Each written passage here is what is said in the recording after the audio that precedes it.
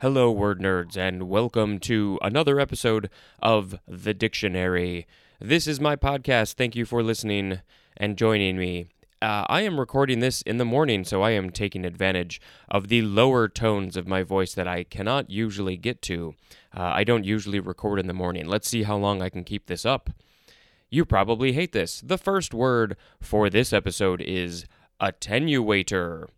Or attenuator, yeah, it's something like that. attenuator. This is a noun from 1924, a device for attenuating, especially one for reducing the amplitude of an electrical signal without appreciable distortion. You don't really want distortion if you don't want it. You don't want it because you don't want it. Next, we have attest. A-T-T-E-S-T. I feel like I'm taking a test talking about all these words. This is a verb from circa 1500. We'll start with the transitive definitions. 1a, to affirm to be true or genuine, specifically to authenticate by signing as a witness. 1b, to authenticate officially.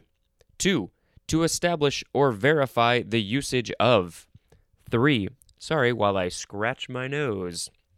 Number 3, to be proof of. Synonym is manifest, as in her record, where'd it go? Her record attests her integrity. Number 4, to put on oath. Now we have the intransitive definition that looks like there's just one. To bear witness. Synonym is testify, as in attest to a belief. And we have a synonym at the end. It says, see the word certify. Attestation is a noun.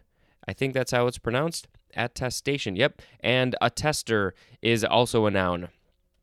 And the etymology says this is from Middle French attester, from Latin attestari, which is from ad plus testis, which means witness. And there's more at the word testament. Now we have the word attic. A-T-T-I-C.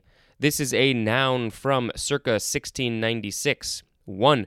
A low story or wall above the main order of a facade in the classical styles. Number 2. A room behind an attic. What? So an attic is behind an attic? They couldn't have come up with another word for that room behind an attic?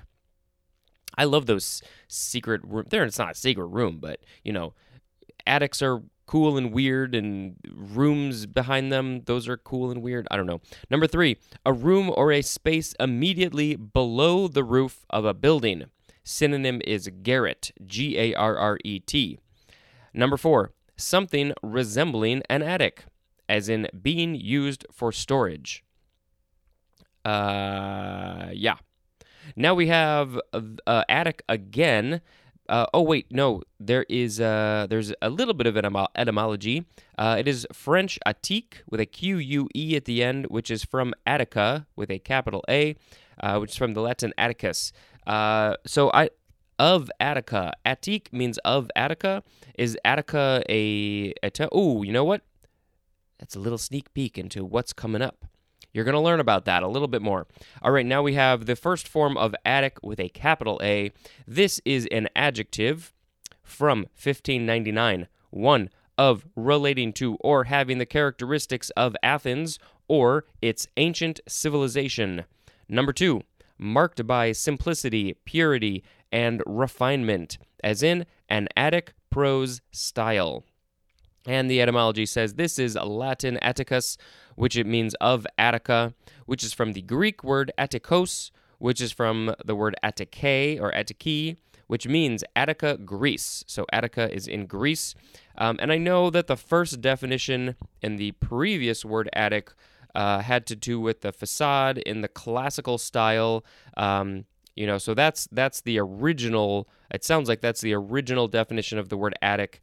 They use them in their old architecture, but I still don't fully understand how it's connected to the town Attica. Was that the first place that they named it? I don't know.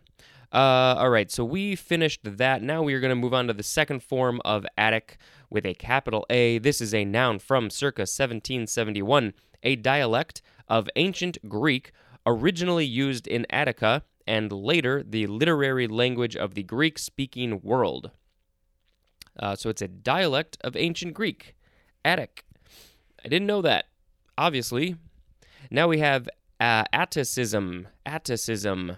They just added an ISM at the end of the word Attic. It is a noun and it is often capitalized. It is from 1593. 1. A witty or well-turned phrase. Number 2. A characteristic feature. That's not the way you say that. A characteristic feature of Attic Greek occurring in another language or dialect. So when you're talking about the Attic dialect, you'd say Attic Greek. I guess those don't flow very well together, unfortunately. Not in English, at least. A characteristic feature of Attic Greek occurring in another language or dialect. That's what that one says. Now we have the word attire. It is what you wear. It is not the thing on your car. It is the first form. It is a transitive verb from the 14th century. To put garments on. Synonyms are dress and array, especially to clothe in fancy or rich garments. I never tire of hearing people talk about attire. Let's see. Etymology says this is from Anglo-French attirer, which means to equip. Equip, there was a P there, or prepare, or attire, from a plus tire, which means to order or rank. And I'm guessing because that was Latin or French. I don't know how they pronounce tire, T-I-R-E. Is it tire? Is it pronounced some other way? But that means, again, order, rank. It is of Germanic origin, and it is akin to the Old English tier, T-I-R, with an accent over the I, which means glory or ornament. Now we have the second form of attire. It is a noun from the 14th century. So this is probably what you are attiring yourself with. You attire yourself with attire when you're attired. You just got out of bed. Number 1, synonyms are dress and clothes, especially splendid or decorative clothing. Number 2, the antlers or antlers and scalp of a stag or buck. So that flowed very strangely. It is the antlers or antlers and scalp of a stag or buck. They call that the attire, I guess. Now we have attitude. This is a noun from 1668. 1. The arrangement of the parts of a body or figure. Synonym is posture. Number 2. A position assumed for a specific purpose, as in a threatening attitude. I just love saying the word attitude. I don't know why. Number 3, a ballet position assumed for a specific No, we skipped a line, or we went back a line. Number 3, a ballet position similar to the arabesque in which the raised leg is bent at the knee. 4a, a mental position with regard to a fact or state, as in a helpful attitude. 4b, a feeling or emotion toward a fact or state. 5. The position of an aircraft or spacecraft determined by the relationship between its axes and a reference datum, as the horizon, as the horizon or a particular star. If you look down out at the horizon, you might see a ship. I don't know. That's where the sun rays happens at the horizon. Number 6, an organismic state of readiness to respond in a characteristic way to a stimulus, I keep on skipping lines. I even put my finger here to help me, but it's not helping. Okay, let's try 6 again. An organismic state of readiness to respond in a characteristic way to a stimulus as an object, concept, or situation. I think I get more confused when I record in the mornings because I'm tired, I guess. 7a, a negative or hostile state of mind. Oh, I don't like that kind of attitude. Please keep your negative and hostile attitude away from me. I shall ban you from my bubble. 7b, a cool, cocky, defiant, or arrogant manner. All right. That is attitude. Oh, we got some etymology. This is French, and it's from the Italian attitudine, which literally means aptitude with an APT at the front. And this is from Latin aptitudin or aptitudo, which means fitness. Ooh, let's do some fitnessing. And there's more at the word aptitude. We have one more word for this episode. It is attitudinal. Attitudinal. ATTITUDINAL. I think I got so excited to say the word attitudinal that I said it wrong. This is an adjective from 1831 relating to based on or expressive of personal attitudes or feelings, and as in attitudinal judgment. Attitudinally is an adverb. How many syllables does that have? Attitudinally. 6 syllables. That's a lot.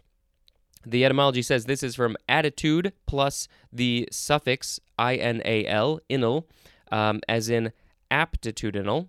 And it's from Latin aptitudin or aptitudo, 2 words that we saw before, and that's it.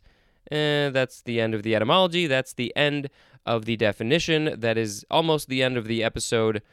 We are going to pick. I liked attitude, but I think I'm going to pick the one of the attic words. Which one? Well, I can just say one. Well, no, the other one has a capital. Let's just pick the word attic with no capitalization as the word of the episode. Maybe I can see if I can find a cool picture of a creepy old attic. Thank you very much for listening. Until next time, this is Spencer reading the dictionary. Goodbye.